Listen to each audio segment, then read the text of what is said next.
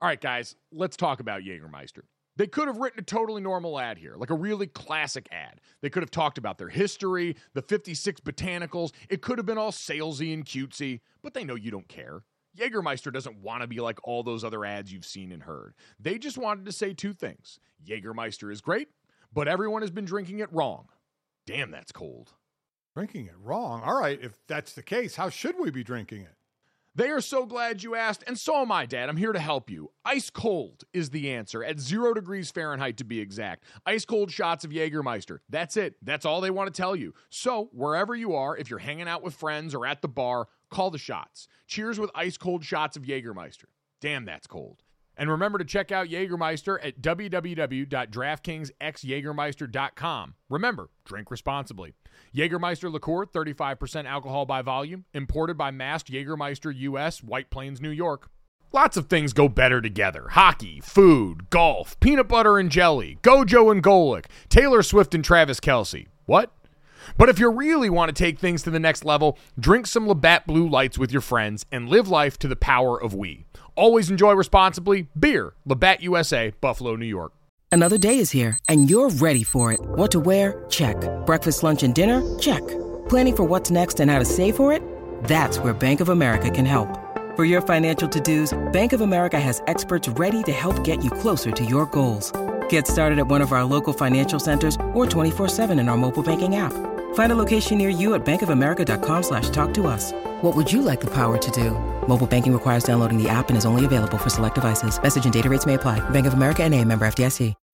When you need mealtime inspiration, it's worth shopping Kroger, where you'll find over 30,000 mouth-watering choices that excite your inner foodie. And no matter what tasty choice you make, you'll enjoy our everyday low prices, plus extra ways to save, like digital coupons worth over $600 each week. You can also save up to $1 off per gallon at the pump with fuel points. More savings and more inspiring flavors make shopping Kroger worth it every time. Kroger, fresh for everyone. Fuel restrictions apply. It's a beautiful morning. I think I'll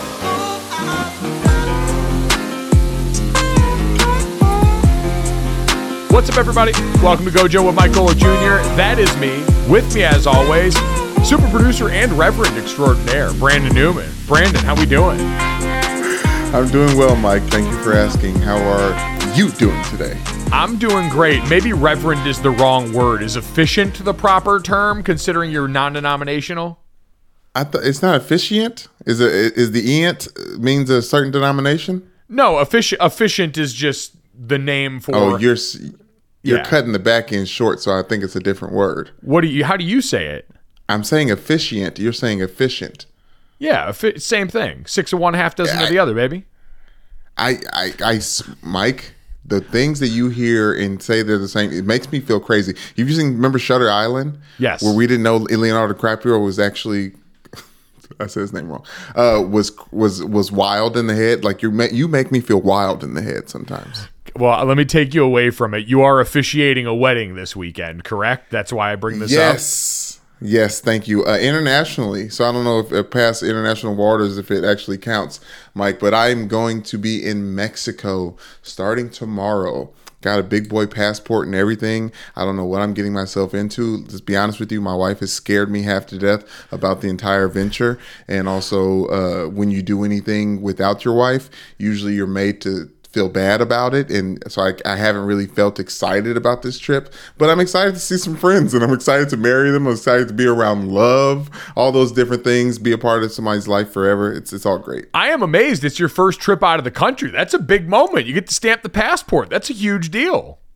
The passport stamping thing. Now I've been on a cruise before. I believe my post graduation cruise pictures got circulated around some group chats that you were in back in the day, but I went to a Royal Caribbean cruise to Cozumel, Mexico, so been in Mexico before, Georgetown, Jamaica, but with all that stuff, all you needed was a passport. Not a passport, you needed a birth certificate and your social security card. So I combined those two things like a point system at the DMV to get on a cruise. Now I have my actual big boy passport. It is true. They did the fusion dance and became your passport. So first international flight travel, I guess, would be. Yes. But your third wedding that you've officiated now, so a veteran of the game. Yes, and also this one is a lot less stakes. I don't want to ruin something for anyone listening, but they've already officially been married in Los Angeles. This is just a show, so I really can't mess things up. I know as you went through the Universal Life Church working, there's specific words and things that have to be said for it to be legal, and it's a lot of pressure. I'm glad this time I can say hibbity bobbity boop. I do, you do, kiss the goo-goos, and then we're all done. That was how it was when I married my sister and her husband, now Ben. Same deal. So I got to make it as short as I wanted, throw movie quotes in there. What's the biggest thing you've learned from the first time you've officiated to now that you know, all right, I want to make sure that I do here because I've seen how it plays with others or I've been through that experience? That no one wants it to be long. Everyone wants to be like, oh, it's over? Like it's a big happenstance to get dressed, but when people...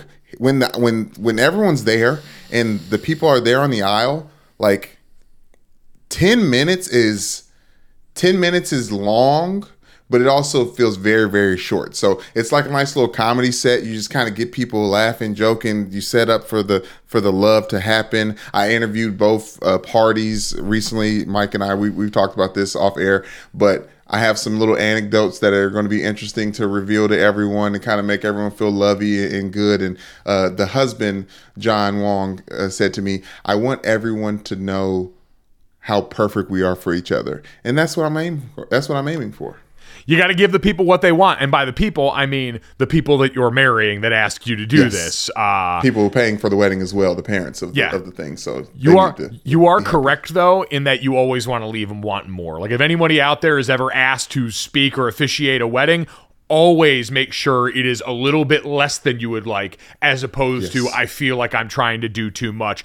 Because in most cases, you are standing between the people in the seats and the alcohol they want to consume. Like it's like being like I've gotten to speak at like middle schools or high schools where I'm the last event before fall break. And you see the energy in the room and you understand these kids are hyped because they get to leave soon. They're not here because of me. And so much the same way at a wedding, these people are hyped because they get to get drunk off love, the food, and actual alcohol on the dance floor after the ceremony's over. And you are the last class that they have before break. Amen, Mike. And also, I feel like I may have some more stories to this because apparently this is two families that don't really get down like that with the drinking, but two groups of, I don't know how you say it. You don't say kids, but everyone else at the party is there for the party. So shit's going to get interesting in Mexico. Man, what a start to a rom-com this is. I can't wait to hear the stories in the back of this. We had a great show for you guys today. An exciting little smorgasbord of headlines from around sports. One of the biggest impending free agencies we've seen in modern sports history. Some cap moves made that leave a podcaster now looking for his next NFL gig. And our long-awaited review, episode 6 of The Last of Us. You and I are both excited to get back into that as the series now only has 3 episodes left of this season. Damn. But I know. Don't smile because it's over. Or don't smile because it's over, cry because it's over, smile because it happened. Yeah, that's the one. As always, make sure you download, subscribe, rate, and review Gojo wherever you get your podcast. Leave us a 5-star rating and a review. Make sure you also check out the DraftKings YouTube channel as well under the Gojo of Mike Golick Jr. tab. Brandon, speaking of television, though, time to this tried and true sports media trend. We got to talk about ratings because, man alive, that NBA All-Star game that we spent so much time talking about, stunk on ice. According to figures published by Sports Media Watch, the game on Sunday, which aired on TNT and TBS, averaged a combined 2.2 rating and 4.59 million viewers.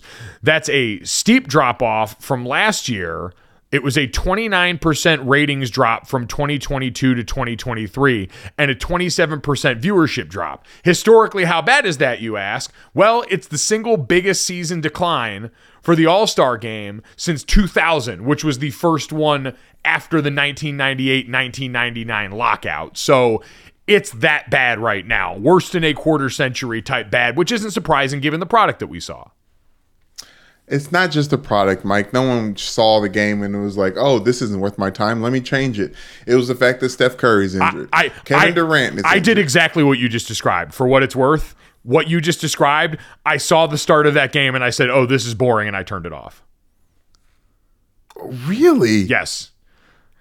You didn't just wait for the fourth quarter, because that's where the action happens. It wasn't supposed to be anything quarters 1 through 3. No, like I can stomach when someone tells me a TV series has a slow first season, but then season 2 picks up. If you tell me the first 3 seasons are slow, but season 4 is a real banger and then it's over, I'm probably not going to watch that show.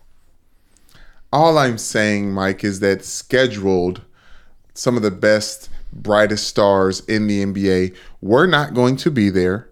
We had another Giannis team who is very, very boring to watch in the All-Star game, and Kobe is no longer with us. So these All-Stars do not play defense and don't compete in that way. So yes, the game is a little different, but I don't know if it's so indicative of the product being bad or NBA being bad, and more of the NBA chasing the eyeballs that they're after, which are on second screens and social media and all those other things. Like, it's all about the highlights, unfortunately. Well, that's what it is. And that's why, like, to me, when people are asking and spending time going, how do we fix the All-Star game?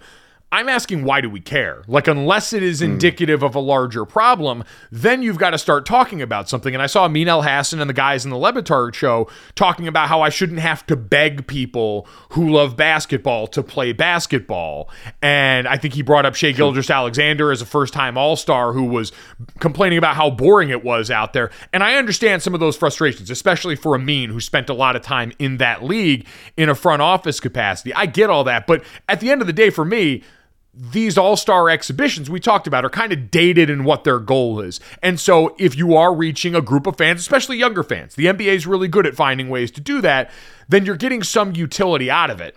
So I don't think there's anything to fix with the All-Star game, because if they're not going to try and put in a bunch of effort, the game's not going to be entertaining, much the same way the Pro Bowl wasn't entertaining, and so they scrapped that and put a flag football game in there.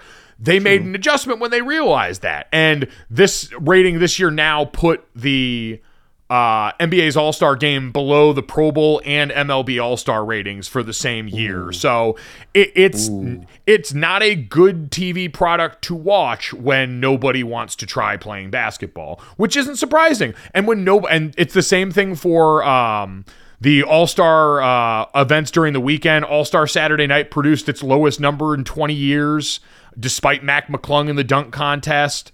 So the Rising Stars Challenge was down under 1 million viewers after 2022's 1.23 million. It's what we talked about. Mac McClung winning was cool and it made for some viral moments, but nobody was tuned in for the slate of dunkers that we had in that game. Like you said about Steph Curry in the main game, if you don't have a John Morant or a Zion name to sell in there, you're not going to hook a lot of people in. You might get some strays that come in because we see Mac do the cool thing on Twitter, but at the end of the day, this to me all was predictable. Like, none of these numbers are surprising based on what showed up for All-Star weekend.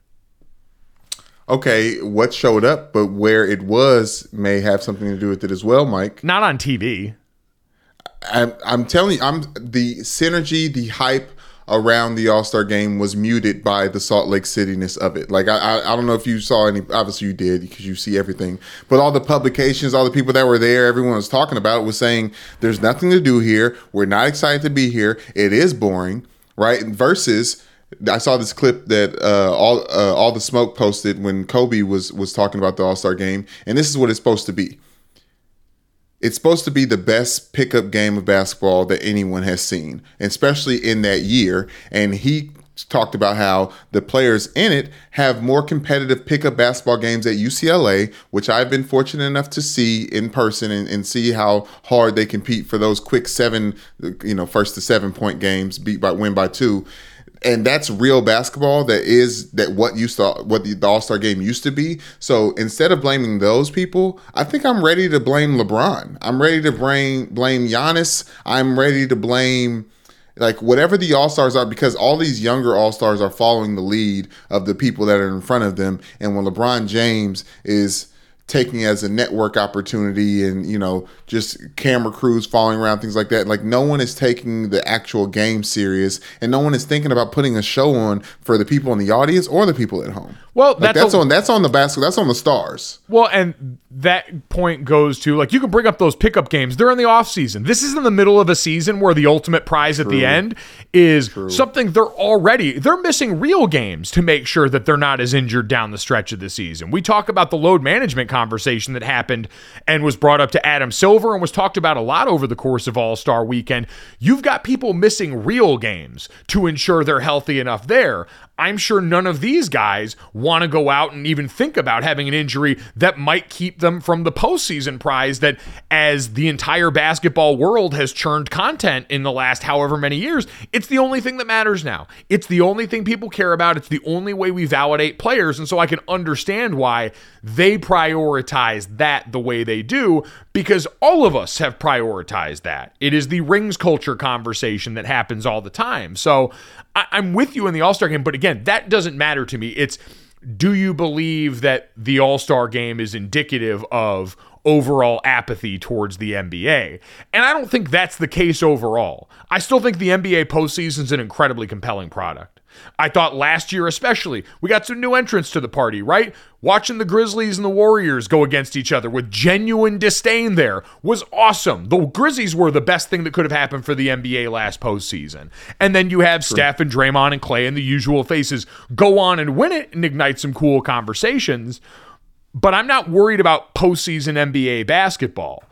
The regular season does become an interesting conversation because, Brandon, that we've seen has very much become a little bit of apathy for viewers because they're never sure who's going to be out on the court. So that, relative to the load management conversation, feels like the place that's actually deserving of some of the NBA's energy as they try and think about this.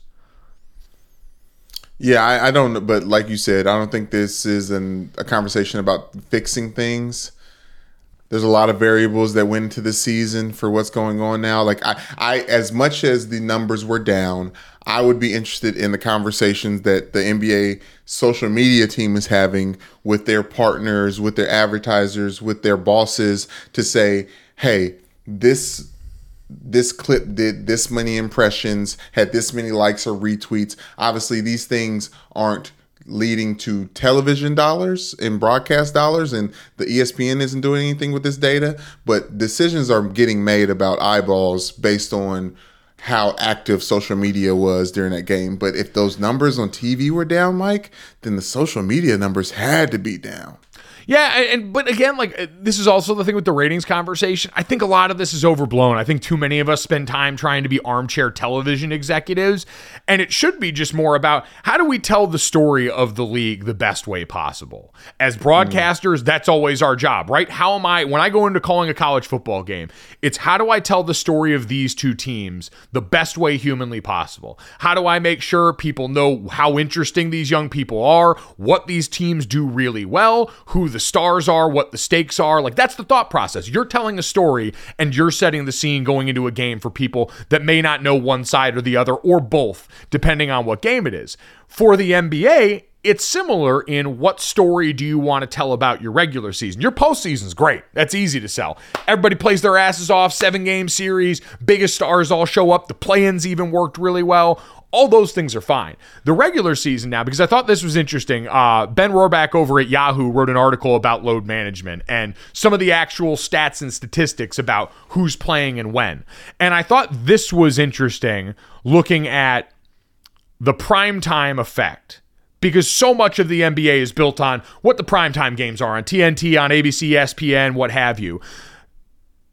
On the television side, at least one recent All-Star has missed 76 of the last 117 games televised nationally on ABC, ESPN, or TNT this season, including 3/4 of the games since the calendar turned to 2023 and 12 of the final 13 such games entering the All-Star break. As many as 17 of those 76 games, so over 22%, could be flagged for falling under the purview of scheduled rest. This idea that players and teams and organizations, quite frankly, are looking at the calendar and saying, we're going to build out our rest calendar for our star players so we get to the postseason thing that is the be-all, end-all. That, to me, becomes the interesting area to look at this, because primetime games are how you tell the story of the league during the season. And if you're not having the star matchups that people can set their watch to, like we talked about with the dunk contest, you're going to have a harder time having someone tune in on a Wednesday night. It's not the NFL where the games happen on Sunday, right? Your Sunday's blocked off. Right. It's part of the weekend. It's a scarcity thing for the NFL. You've got so few of these that they feel so valuable, and they're on a day that's really easy to say, I'm going to set aside everything I've got to do, and I'm going to watch. Watching an NBA game, especially the midweek ones, you're talking about having to put other stuff to the side. You have to make a conscious choice of that. And if you're going to make a conscious choice, it would be about wanting to see, hey, known commodities. The best thing that basketball among some of the other sports can sell is, because the injury rate is a lot lower than its NFL counterpart in some of the violent sports, year over year, we know who's going to be good more often than not. That value holds really well. That's why pro basketball has a lot more fully guaranteed contracts. None of those are collectively bargained mandates. Those are risk assessments and how people dole out those. So in the NBA, the risk is lower, so you can guarantee that money. Feel pretty good about it.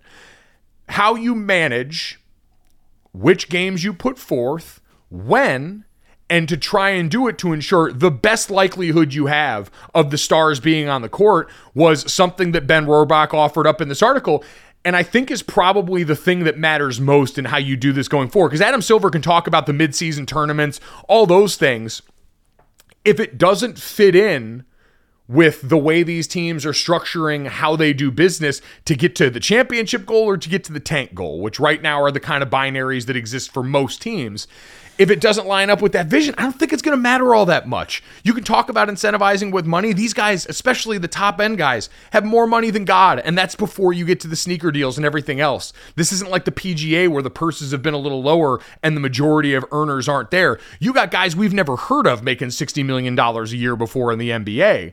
So I think a financial solution there is a little bit less viable, but I think being smarter in how you craft this entire thing to ensure, hey, we're getting as many of these guys, as many of the big stars into these settings to sell. That's, I mean, for Christmas Day, when I think about why for so long I bought into Christmas Day NBA, it's because I knew I was going to see LeBron and Steph play on the same court. Yeah. And how awesome was that? I had the free time of that day. It's a holiday. So like we said, some of the midweek things you don't have to worry about.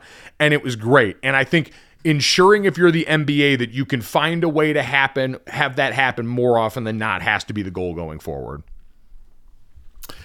That's true, Mike, but the NBA, unlike the NFL, has kind of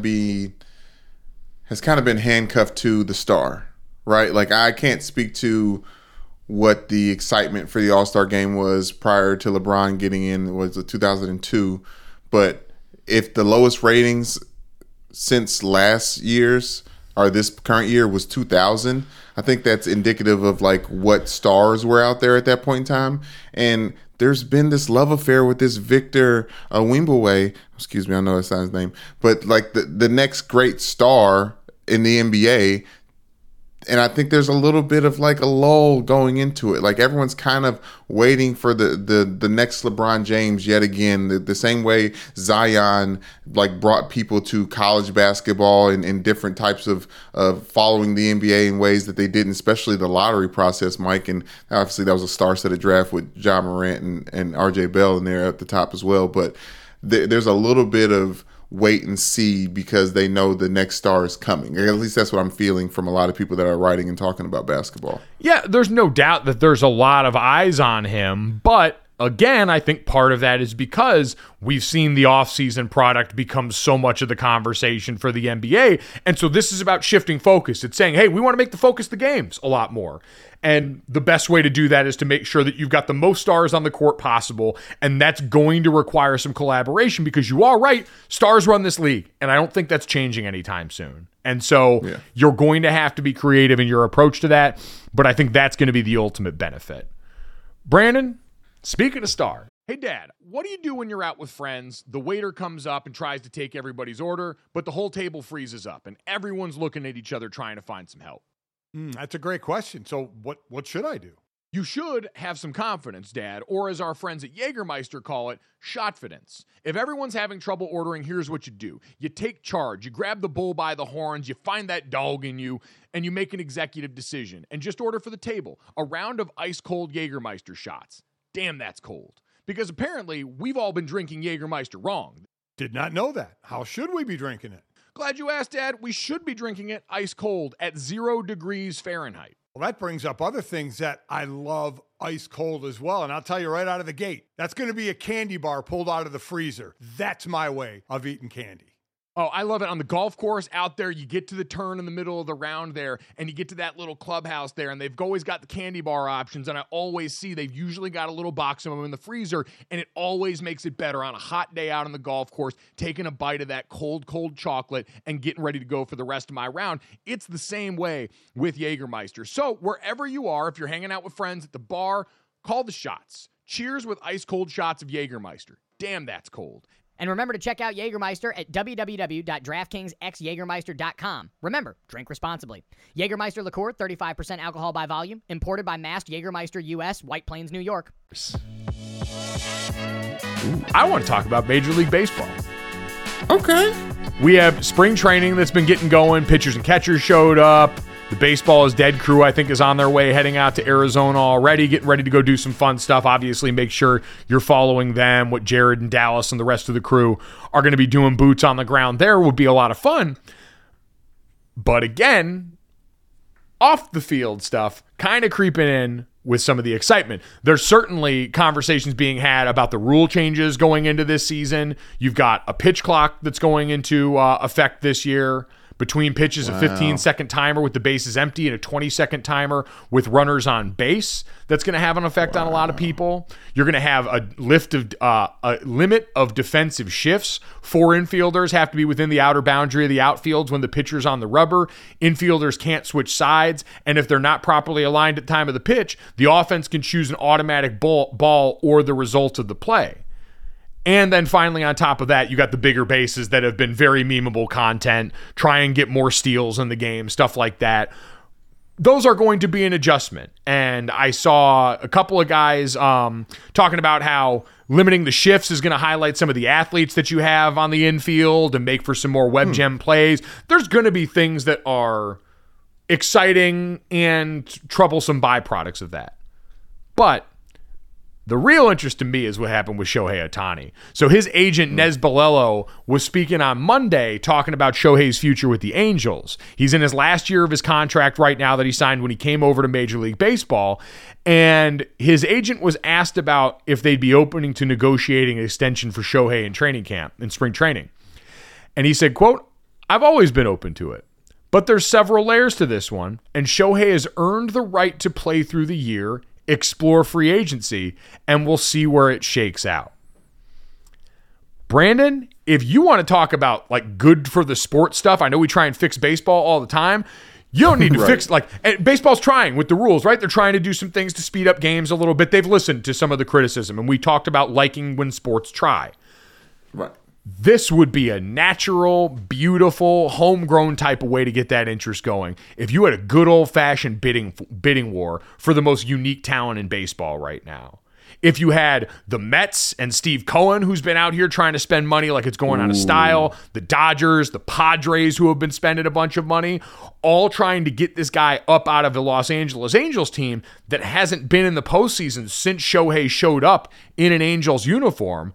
and has buried him and Mike Trout, one of the other great players, the greatest player in this era of the game, has buried them in anonymity. What a coup for the league that it would be not only to have this player dominate headlines, but to then have the end result be that guy ending up on a team that could give us Shohei Ohtani playing baseball in October. The thing that the league has missed, and how they've already been able to market the craze around this young player, right? Letting him pitch and bat in the All-Star game. All these great things that were smart marketing to get him on the biggest stages baseball has to offer, and to watch him work there would be incredible. And it's my biggest hope for next offseason. Yeah, Mike, I think it's a little too perfect. It almost feels like the MLB is also talking to Shohei Ohtani's agent. And like, hey, don't say nothing about getting back to this trash franchise. We need to put a lightning bolt into free agency next year. And obviously he is a lightning bolt, Mike. But I don't know if I would be interested in him going to another place that just buys their talent. Obviously that's what baseball does. But like, I don't want to see him and Aaron Judge on the same team. I just want to see him in a place where the baseball matters. Okay. Right? That makes like, sense. That yes. To me is the end game on this. Because, yeah, you can be a little bit, although I would say too, part of this is awesome seeing owners spend and say, hey, I've got all this money. I'm going to spend to make the team good. I think I saw Jared tweeting about that the other day. What franchise wouldn't want that from their ownership? And right. So if you've got people that are actually willing to spend, then yeah, I just love because it's not just an off the field headline. Because if it works out and then he ends up somewhere else, we've got the potential to watch Shohei pitch and bat in playoff games, potentially make it to a World Series and get to do that, to affect the game. Like, he helps one of baseball's biggest problems, which is, and the Le Batard guys have come up with a bunch of great options for this, the golden bat, all these areas to try and get the best players in the clutch moments of the game. Because the way baseball's set up, you're not guaranteed that. With Shohei, right, because he can do so many things, you've got a better chance of that. And because he's been such a sensation, it just seems like it would be such a massive win, and I'm excited to ride the roller coaster, even knowing it's a year away. Yeah, but I feel like if we're doing the multiple trick pony thing with Shohei, then I would imagine on a team where baseball matters, they need him to focus on doing one thing as good. Obviously, he's great at doing all those things, but it feels like there will be less room for him to have to be Shohei everywhere because they've spent money elsewhere for to alleviate that stress on him. There would be. Now, it's not to say these teams wouldn't have to make some financial concessions, and some of the people that have been floated as far as names involved in this, because there have been a lot of names that people have thrown out potentially here. You know, the Cubs, the Giants, the Mariners, who were, I think, hopeful the first time around when you could get Shohei for the cheap. Now, again, not everyone is in the financial position to be able to do that. It's a little more fiscally real for some than others. But I guess the point is, yeah, you're right. We've always wondered if it would hit a point where it would be beneficial to Shohei and the team that he's on to have him do just one thing. But we've gone through back-to-back seasons where he's done both at historic rates. And so while that's still the case, all-star. Yeah, it just feels like you'd be in a position to max out what's really a cool and interesting player.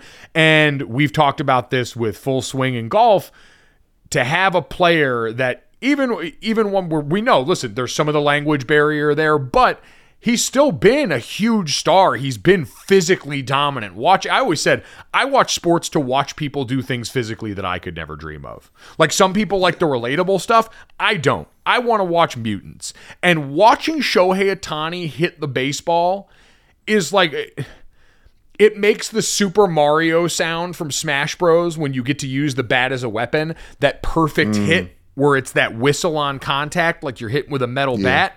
He clubs that ball to death every time. And it's so much fun to watch. And so I just think he represents so much of what I like about sports, and gets to do it in a way that you've got tried and true baseball people that are blown away by what a historical outlier he is, and the fact that we maybe don't even celebrate it enough. Yeah, I neglect to remember how exciting it is when you have a player set the market again. because it really is like it's like I mean, shit. Like Bryce Harper got a chance to. I mean, obviously he got a chance to go to the World Series for the first time this last season. But when he was getting courted, like this shit was great. Oh, I mean, there are people wondering if Shohei Ohtani is going to be like a Mahomes contract, like a $500 million baseball player. That's incredible stuff. And yeah, I mean, Bryce Harper is a great example, right? Like Bryce Harper in the moment that he was a part of in the pennant this last year, getting to hit that home run in the 8th, Philly going freaking nuts. If they had gone on to win the World Series, that was going to be one of those all-time great sports moments. And it's still a really good one. But that's the kind of stuff that you always root for your star players. Do they get a chance on the biggest stages? And that's really what this represents with Shohei, is that chance to get him potentially on some of the biggest stages. So we'll have more baseball coming up. We're going to try and talk to the Baseball's Dead guys coming up more. Make sure we get you guys ready as spring training gets going here for all the change that is coming. I'll be fascinated to see going through spring training how players are adapting to these newer rules. You heard a lot of guys talking about, hey, it's not just pitchers this clock affects. There are hitters that are going to have to make adjustments to this. And so plenty to keep track of there. The NBA playoffs are heating up, and so is the action on DraftKings Sportsbook, an official sports betting partner of the NBA. With same-game parlays, live betting, odds boosts, and so much more, don't miss out as the NBA postseason winds down. And now that the Boston Celtics have slayed the boogeyman in the Miami Heat, Boston fans, we feel a little bit more confident about the situation. You can decide right now, and if you're new to DraftKings, you can also check this out. New customers can bet $5 to get $150 in bonus bets instantly. So download the DraftKings Sportsbook app now and use code GOJO. That's code GOJO for new customers to get $150 in bonus bets when you bet just $5. Only on DraftKings. The crown is yours. Gambling problem? Call 1-800-GAMBLER. Or in West Virginia, visit www.1800gambler.net. In New York, call 877-8-HOPE-NY or text HOPE-NY. That's 467-369.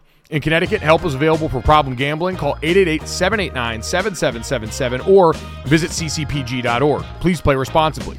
On behalf of Boot Hill Casino and Resort in Kansas, 21 plus, age varies by jurisdiction, void in Ontario. Bonus bets expire 168 hours after issuance. See dkng.co/bball for eligibility and deposit restrictions, terms, and responsible gaming resources. Brandon, let's get to what's been one of the most dominant headlines and important headlines of the week, something that we wanted to get to on here, but certainly wanted to give the appropriate amount of sincerity and care to, as it's incredibly serious subject matter involving Alabama basketball player Brandon Miller, who played last night against South Carolina. The school announced about 3.5 hours before tip-off. This comes despite Tuesday, Tuscaloosa detective Brandon Culpepper testifying that Miller had brought Darius Miles' gun to him on the night of the shooting death of 23-year-old Jamia Harris after Miles had asked him to do so via text. Darius Miles, who was on the Alabama basketball team and has since been removed from the Crimson Tide's program, and Michael Lynn Davis face capital murder charges for the death of Harris, who was shot and killed near campus in the early morning hours of January 15th. Darius Miles admitted to providing the gun used in the shooting, according to investigators, but said Davis was the one that fired the weapon. Brandon, there's so many specifics of this that we've seen from Brandon Miller's representation, who have said everything that happened that night is on video where this all went down. Brandon Miller, there's not a crime that they could charge him with at this point. All sorts of complications where I understand the legal system fails, but I am not comfortable at this point rendering what I believe could and should happen to Brandon Miller, what I think he did. But what I know is that how this was handled by Alabama was subpar and put everyone in here in this situation where I don't think he should have played in that game. I think so much of this for Alabama was going to be how you presented this. Did you handle it with care? And they fumbled on that. And putting him out there in that game creates and continues to just amplify this as a story in a way that's not fair to the rest of the players on that team, the players on South Carolina that are in that game, and quite frankly, just felt a bit irresponsible to pull him off the court for at least that game, take a breath and say, all right, we as an institution and how we handle this, we messed up. And now we've got to figure out what we are going to do with this going forward, taking very seriously what this all means in this incredibly sensitive process that's going on. I mean, it's not fair to the victim's family. No, Mike. Thank you. That I think, absolutely should be first on the list. Thank you. Like you said, we don't know, so you can't be so finger pointy and like bad here, left and right. But this is your number one prospect. This is your number one scorer on your team. Alabama was and has been one of the best basketball teams in college basketball this year. So for this headline to come out and for the head coach to be very nonchalant about his players implicated and implemented in the murder of a student, this is where sports blinds a lot of like just regular basic morale and common sense laws and you know, just things that you see on paper and it's like, okay, maybe this whole, like, let's take a step back, like not this drastic, but let's take this Alabama basketball team off the floor for a little bit until we understand what happened and what the tragedy that took place on campus this year with these players that are in the center of this. Like, this would be news on anyone's campus if it was regular students involved. For this to be as high profile as it is, Mike, I don't understand how. Like I said, there must be details of how it led to this, but I don't understand how Alabama is appearing to be so business as usual with everything going on in Tuscaloosa. You brought up the thing that I think is the reminder here is sports are not built to handle these things. Nate Oates as a coach is not built to handle these things. And so when you've got someone that's in over the head, it's the job of everybody around there to come together and say, because you've got legal teams at your disposal. You've got the legal team of Brandon Miller. You've got people that you can rely on for, hey, how should we go about this? And this was a decision that everybody involved in the school said, Alabama athletics continues to cooperate fully with law enforcement. All of the cooperate fully with law enforcement in the ongoing investigation of this tragic situation. Based on all the information that we received, Brandon Miller is not considered a suspect in this case, only a cooperative witness. Today's statement from Brandon's lawyer adds additional context that the university has considered as part of its review of facts, and based on all the facts we've gathered, Brandon remains an active member of our team. So their athletic director, everybody involved, signed off on the decision to have him play in this game, and that feels like a mistake, especially in light of how you already presented this, the first rattle out of the box, because for so many people, it's going to be impossible to get Nate Oates' original thought out of their head. Him saying, yes, wrong place at wrong time. Even if that winds up being true, at this point, because of the severity of these accusations and how new this news was, you owe it to, like you said, the victims first and foremost, and then everybody around that campus, the rest of that team, to say, hey, maybe we sit this player down right now. We pause and think very carefully about what we're going to say in the process, and then we assess this on the other side as we continue. If this information truly is that new for you, I don't think anyone, even the people who are as staunch a supporter of Brandon Miller and look at this as potentially affecting his future when he is not being charged with a crime, he is just being looked at as a cooperative witness, I still think everybody involved could understand, hey, one midweek game against South Carolina is probably worth us taking a beat here and figuring out how exactly we want to handle this. And it just seems like the sports machine kept pushing, right? The optics that you brought up of best player on one of the best teams getting ready for March Madness is hard to ignore given what we've seen time and time again with sports, and that becomes the disappointing part. Yeah, I mean, it's just truly unbelievable, and it's unfortunate that it happened. I'm almost, in a very strange way, thankful that he's only seen as a corroborative witness just because of like the outside looking in. But Mike, the gun, like literal smoking gun, like I can't. Yeah, I know we'll understand a little bit more of this later, and we can't speak to it because of what we don't know, but what we do know seems so damning. Yeah, and again, because this is a complicated legal matter, I'm not going to suppose or try and read too much into this, more than to just say this deserved a lot more care than it got from everybody that was making decisions on behalf of Alabama basketball. And that becomes the story now that is going to cloud whatever Alabama continues to do from here on out. Brandon, one of those no easy transition moments here. Very serious story. It's been going on all week. We just wanted to make sure that there was some mention made of that. If you hadn't heard it, that we could try and give you the most accurate information possible as that continues to go along. Brandon, we will now switch back gears and get to something that is the usual finish of our show, where I ask you the all-important question for the last time this week. Do you know what time it is? I do, Mike.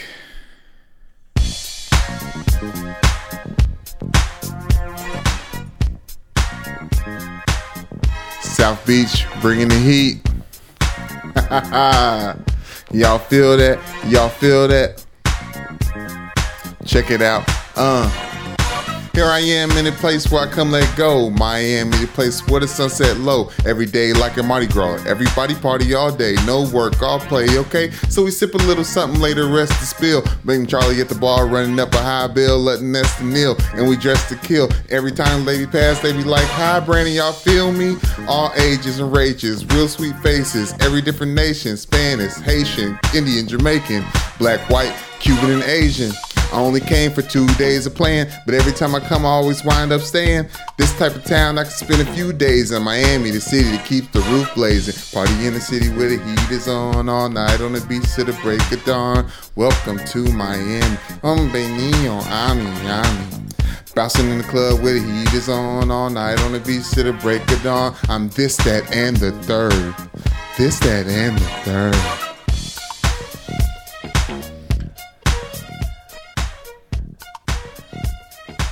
Man, it's wild to think about this version of Will Smith considering the version that we saw most recently on the biggest stage. How dare you bring up the slap in this moment? Hey, and thank you for the segue. I only bring up my Black History Black History fact of the day. This actually happened yesterday in Black History, Mike, on February 22nd. On Wilder Wednesdays, but I didn't get to it. 1989, DJ Jazzy Jeff and Fresh Prince win the first rap Grammy ever presented. I don't know, first category, first rap category ever. They went up against LL Cool J, Salt and Pepper, Ice-T, and more. But their song "Parents Just Don't Understand" won the very first Best Rap Performance Grammy. So shout out to Will Smith and DJ Jazzy Jeff and their Super Bowl winning Philadelphia Eagles. Man, you had a full theme picked out today. Not winning. Yeah. They were just there. Runner up. Sorry about that. Super Bowl appearing. It's okay. Yeah. Play his fuck up. Yeah, it's okay for Philly. But yeah. I thought about it a little bit. I know that song by heart, and Mardi Gras, that word just kept playing in my head. Every day like a Mardi Gras. Everybody party all day, no work, all play. Okay, so I just figured with the Girth Week, and I just it is Mardi Gras week. That is true. Yes. Listen, when Brandon brings out a Black History Month fact of the day, which is about every 6 days during the course of February, you know he's going to bring the heat. If you agree, make sure you download, subscribe, rate, and review Gojo wherever you get your podcast. Leave us a 5-star rating and tell Brandon how much you enjoyed that. Brandon, let's get to this, that, and the third. 3 quick stories to finish off the day. The first one, got to celebrate the family a little bit here. 2-time WNBA All-Star Chiney Ogwumike has re-signed with the Los Angeles Sparks. She announced while hosting NBA Today on Wednesday, which is always pretty cool. Chiney Ogwumike, if anyone didn't know, my former partner on ESPN Radio, Chiney and Golick Jr., afternoons on ESPN Radio for a little over a year. But awesome to see for her, man. Chiney and her sister, Nneka Ogwumike, who's a former WNBA MVP. Both have been teammates on the Sparks in the last couple of seasons. Gotten to do that together. And excited to see her continue her future in the City of Angels. Amen, Mike. Love to see it. I'm so glad that you had some other co-hosts between myself and Chiney, because I did not want to fill those shoes and her talented self. But as much as she's been killing it on ESPN, hosting NBA Today, the fact that she's back out there balling again, does she know no bounds? Bro, Chiney is one of the most impressive people I have ever been around in my life because of the amount of things she's simultaneously balancing at once.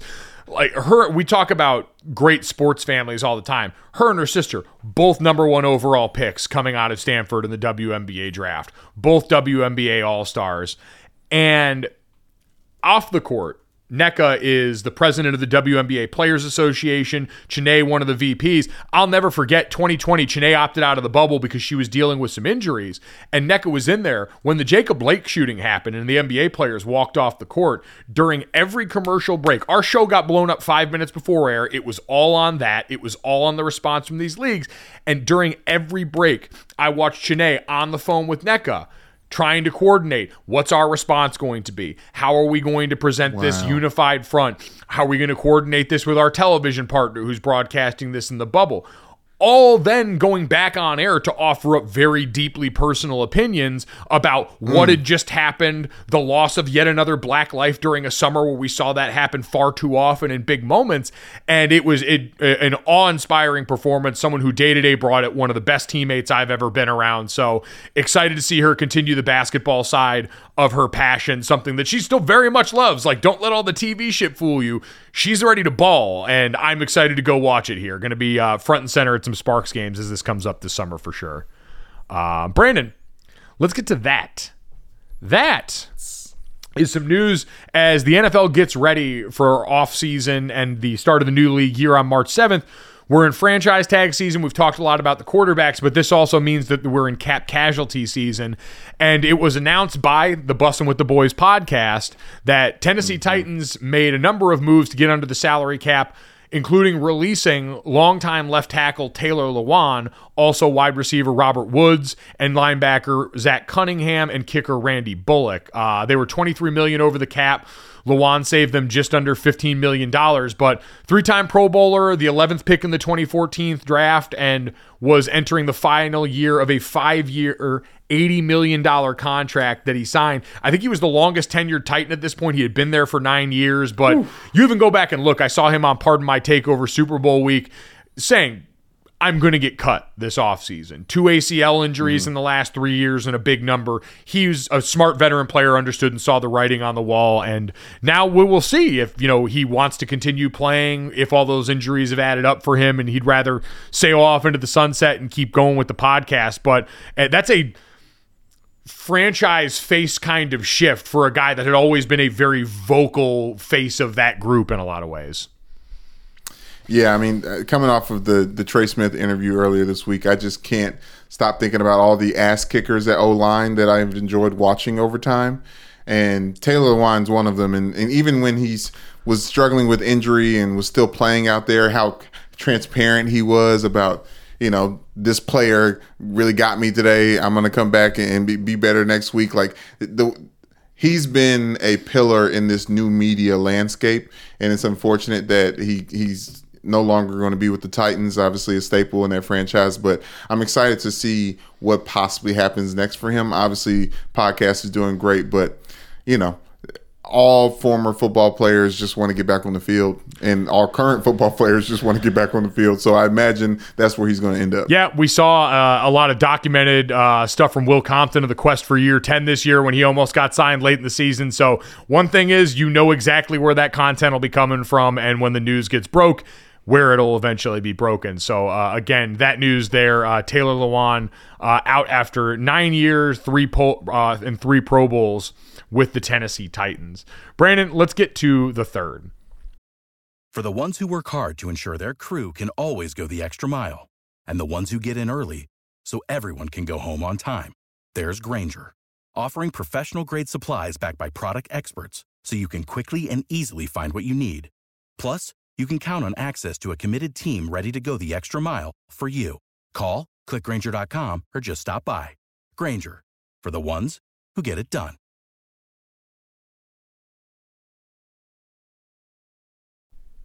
Clear out some space. We have been watching The Last of Us, giving reviews on this podcast every week as it has come out. Usually we like to wait till later in the week, as you and I sometimes need a couple of days to see the episodes. We want to give everyone time to see the episodes. We will always say, spoiler alerts are on deck. We are going to talk about specific plot points happening in this episode and up to this point in the season. If you haven't seen it yet, make sure you stop listening here. For everyone else, let's get to episode 6, Brandon, titled Kin. As Joel and Ellie, we get the beginning of the episode is the end of episode 5, where we lose Sam and Henry, and then they flash forward 3 months as these two are now snowy conditions. They have made it to Wyoming, where they've been trying to go this whole time to find Joel's brother Tommy. And after a brief stop in a log cabin, they end up being confronted by Tommy's group that had come out, riders from the township. It's not even really the quarantine zone like the QZs that we've seen. It's this beautiful sprawling town, I believe in Laramie, Wyoming, that is sort of a utopia where Tommy, Joel's brother, has now found himself. So it was a big payoff. We got to finally see Joel and Tommy reunited. That had been the quest that we had been gifted at the beginning of this franchise, as Joel was taking Ellie as cargo on the way to go and rescue his brother who had joined the Fireflies. But what did you make of that interaction when we finally got those two back together? It was powerful, Mike. It was special. Very rarely can you feel the time between two fictional characters the way that, we were able to see between Tommy and Joel. But also I thought one of the things that hit me most was just that this community could exist during this time. Yeah.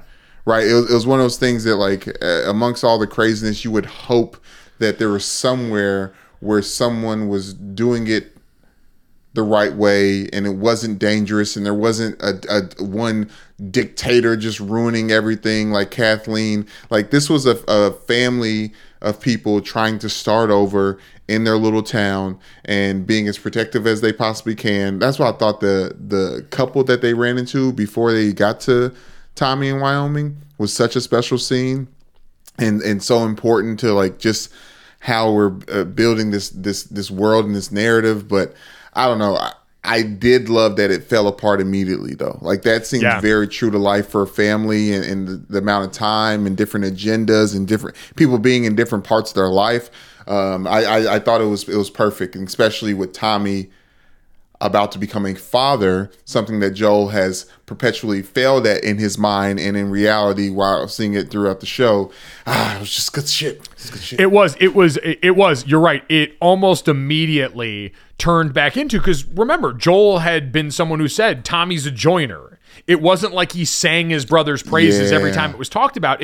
There's only so many things you can trust in this world, and blood is the top of the list. And so I am going to go out and find my brother, because who else, especially now that I've lost Tess, can I actually trust? That's why it really serves to show, too, Ellie's now become his.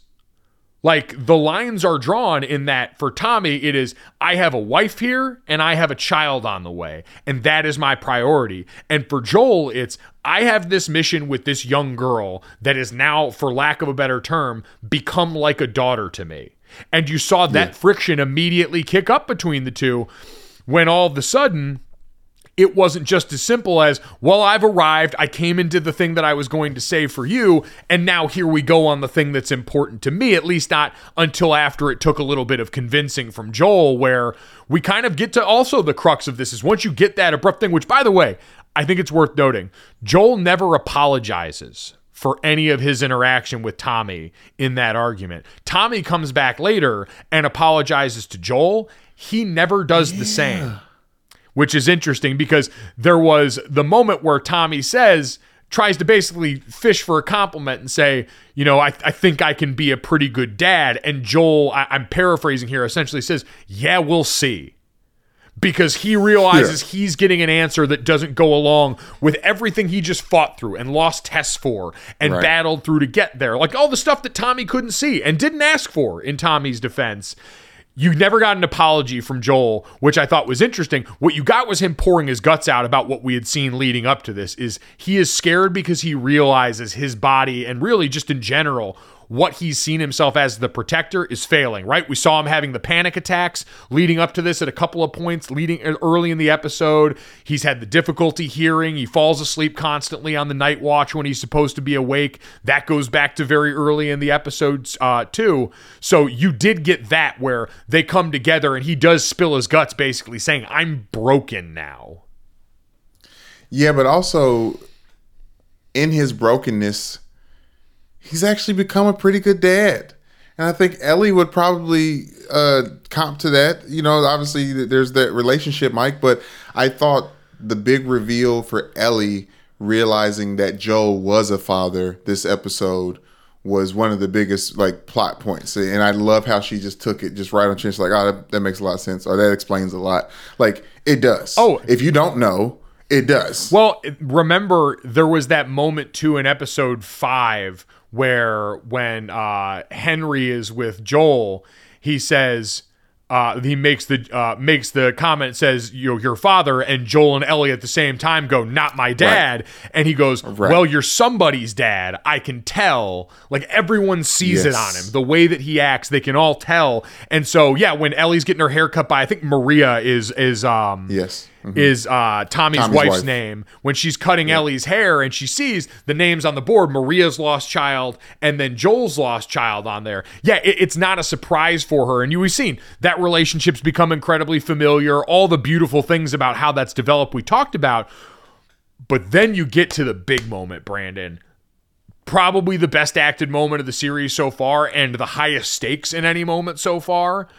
The confrontation between Joel and Ellie when Ellie is eavesdropping. She's supposed to be watching that movie, which I think is Goodbye Girl is the title of the movie, which, you know, everything is something, sending a message. Yes. She sneaks away from that and hears Joel begging Tommy to take Ellie to the Firefly camp where they could try and find. It's across some dangerous area. And he basically says, I've already failed so much. He talks about having dreams where he wakes up and he feels like he's lost his daughter again. I'm failing in my sleep. He doesn't feel like he's done a good job protecting Tess, protecting Ellie up until this point. And so he begs Tommy, who's younger and more capable, to take Ellie the rest of the way. And he agrees. And so when Joel goes back to the house where him and Ellie are staying, she's already ready to have this confrontation because she feels like he's been trying to give her away. And Joel initially meets that with force, tries to basically turn this back into, you know, her just being cargo when we know that's not the case. And this is the scene where, Brandon, in the post-credits, they revealed almost shot for shot, word for word, the adaptation of one of the most important pivotal scenes in the video game, where Ellie says, everybody I have ever cared for has either died or left me. Everybody fucking except for you. So don't tell me that I'd be safe with somebody else, because the truth is I would just be more scared. And Brandon, I got chills when she said it. I got chills reading it again now because it is a powerful, that's the moment. That's what their bond has become. I trust you. Even if you're not the best option, you're my option. And that ounce of trust is worth more than a pound of ability to Ellie at this point based on what they've been through. And it fucking sang. Like Bella Ramsey and Pedro Pascal both absolutely bawled out in that scene. Mike, as a father, it hits me in a completely, probably the same but different way. Because as a parent, you're not always concerned with how the child feels about the thing that's best for the child. You know what I mean? But in all actuality, it's simple as me dropping Carter off at daycare or at the Montessori, whatever we're calling it, whatever it's actually called. I know this is in the best interest, but in all actuality, he's just more scared being around different people for this amount of time before mommy picks him up, right? Like the hearing the child's thoughts in that moment was pretty powerful for me. Especially, I thought it was even more potent because there was the beginning of this show, the beginning of this episode was the question that Ellie gives to Joel of, this is all over. Like, yeah. Where do you want to be? You could do anything. Like, what is it? Right? Like, there's this like existential level that they're both getting on, and now it's to the point where this relationship is ending, and potentially, and it is the time for her to move on, and it is the time for this to be done. But the precious cargo and the child that he has found in this journey, her potentially being the cure for the entire world, I still can't let go of that. I still see that through all of this, is that he is handling precious cargo in a way that he's trying to say it's just for Tess, but he's hopeful thing as well. Like we talked with Charlotte, hope's a hell of a drug. Like, I think the reality is he's worried about effing things up for society as a whole by getting Ellie killed. Yeah, you're absolutely right. And that's why he never really, like, when he said, I'd want to tend sheep, like, he kept the bar low, because for Joel, it's always been about survival. Like, back when it was before 2003, he was a contractor and he was doing whatever he could to take care of his daughter. So much so that you had the moment with the watch gift where he just hadn't taken the time to go and fix his watch because he didn't have the time. And now in the world after, it was doing whatever him and Tess had to survive. It's always been about, what are the 5 minutes in front of my face? And so when he finally reconsiders, after that moment, he storms out of the room, they take a night to sleep, and the next morning when Tommy comes to get Ellie and they go down to the stable, Joel's already there prepping the horse, because we kind of see there, he didn't want to leave her. And that show just really, that show of force from her just gave him the credence to do what he wanted to do. He didn't want to leave this girl. He loves this girl. As much as he has tried to distance himself from it and would never outwardly say it, he loves Ellie, and he cares about what happens to her. Yes, the larger points about the world are absolutely there, but he cares about this person who he has become so familiar with over the course of this multi-month journey from the QC to where they are here in Wyoming. And so he shows up at that stable ready to ride out with them because of that, I think. Ken is the name of the episode, and I've always considered, obviously, Joel and Tommy finally linking up again. But it's really about Joel and Ellie.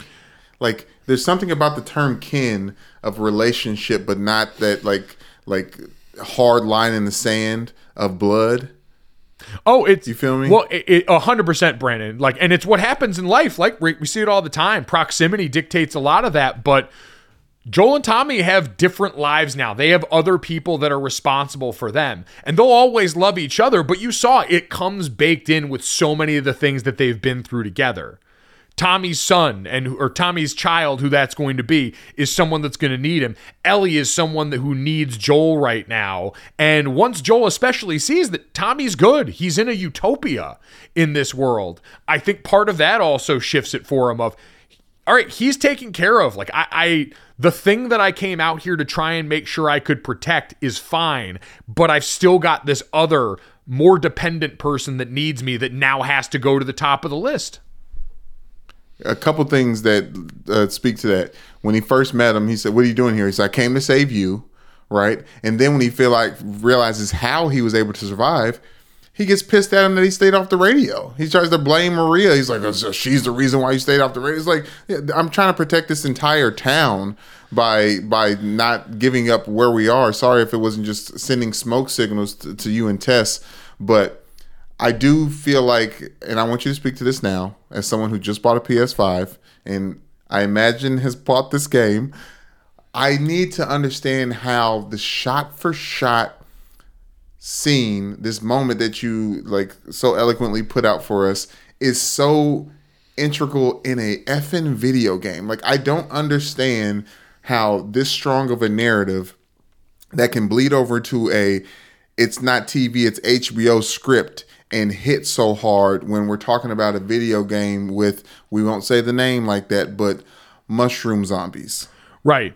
So, Brandon, yeah, it's a great point, and I realized this. So, yeah, bought a PS5 the other day, like we talked about with Charlotte, and I got God of War Ragnarok, the Harry Potter Legacy video game, and The Last of Us Part 1. And I started playing The Last of Us last night. I'm only up to, I think, about episode 3's worth of the way through. It is very hard when I am out of practice. But the thing I realized playing both of those games, I don't know if you remember, Halo was really popular when we were in college. Similar Yes. type of game where you're going through first-person shooter. There's objectives you got to carry out, other people you got to work with, NPCs, all that stuff. But that was a game where it was action with a side of story. Like I always remember, you could skip through a lot of the narrative stuff. You just hit the A button and move through that and get back to whatever the next, round of aliens you had to shoot was. These are now basically feature films with a side of like action from you. You can't fast forward through anything. You sit there and you digest this entire product that they've put together. So you get these long runs where it's like watching a movie or a TV show play out in front of you. So many of those deep narrative moments, you're sitting there baking in. And then on the other side, it's, hey, you've got to get away from some clickers, or hey, you've got to get from here to Bill and Frank's place and try and find a way to navigate through certain situations. But it is much more close to a 50-50 or even 60-40 narrative versus action split than it was with the games that were even starting to broach that when we were coming up. Well, I was going to say the first time we saw this was with an actual zombie movie. Like Resident Evil. I don't know if you remember back in the day on PS2. Oh, yeah. Like, it was the first like thing that everyone gathered around and played. Like the same guys I was playing Risk with. We cleared off the table and went to a TV and started watching this Resident Evil. And there was like shock and all like big, like scary moments that were all just narrative based. And I think at that point in time, you could not click through. And I think obviously they fixed that in further video games. But it's good to know that this is pulling from a cinematic source. Yeah, I guess it is definitely become cinema, and with the graphic technology they have, all these things make it that way where that's possible, where a moment like that can come to mean so much to the video game community that when the show does it right, it gets all of this acclaim and praise for it on the other side. Brandon, obviously the ending of this episode also very important as Joel and Ellie begin their journey. They go off. Tommy stays behind. The brothers have kind of mended things, but again, no sorry from Joel because that's just not how he operates. And so as they go out, they find and get, mixed up. They get to where they thought the Fireflies were, which was supposed to be at a university that was around there. They make it through relatively unscathed on what was supposed to be a dangerous path. And then the Fireflies are supposed to be there, and they get there and nobody's around. And then a couple of, roaming bandits end up on the school property and they've got to fight their way out of that. And you brought it up before, Joel kind of seeing the hope for the world through Ellie now, where he's sort of been invited because of what she represents to kind of think about a little bit more. When they're riding around on the horse, he says, you know what? I changed my mind about what I want to do if this vaccine works and we can all go back to normal. I want to be a singer.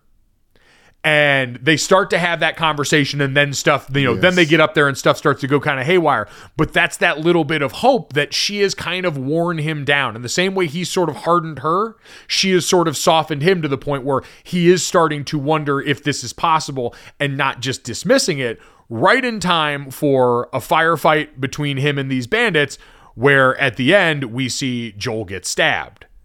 And Okay. Did you choose your words carefully there? Why? Because in the episodes to come, I didn't see him. And the last time we see him, he was very much bleeding out. Yeah, so the episode ends. They manage to get back on the horse. Him and Ellie skip out of the off the campus and get towards the railroad tracks away from these people that were attacking them. And Joel falls off the horse, and we have Ellie applying pressure over the top. Honestly, role reversal to what we saw in the very first episode with Joel and his daughter, where Joel is over the top of her, trying to hold the blood in this wound, begging her to stay with him. And Ellie's saying, I can't do this without you. It is the almost mirror image with the roles reversed of father and daughter in that moment. But Brandon, speaking of choosing your words carefully, watching the after episode thing, everyone there was very careful where we didn't hear Joel's death or anything about Joel dying.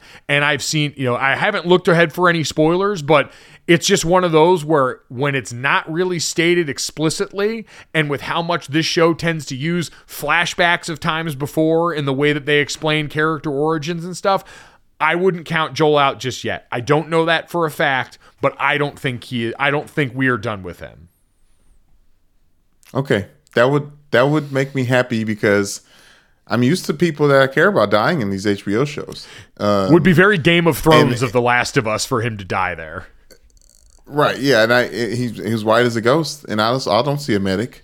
You know, they always like have like the I always go back to Hunger Games, but that balloon that floats down like when somebody needs something because they're watching. Like there's obviously narratively based balloons that are coming, but I just don't see one coming. I think in my world, when I watch the next episode, Joe died. Well, we will have to wait and find out. Very excited. Only 3 episodes left of what's been one of my favorite series of recent memory. Excited to now play along on the game and be able to kind of see what the parallels are, what some of the differences that we've talked about that pop up down the stretch here. As always, if you made it this far, we appreciate you. Make sure you download, subscribe, rate, review Gojo wherever you get your podcast. Leave us a 5-star rating and a review. And check us out on the DraftKings YouTube channel as well under the Gojo with Mike Golick Jr. tab. Thanks so much. We'll talk to you tomorrow. Boom. Money in the bank.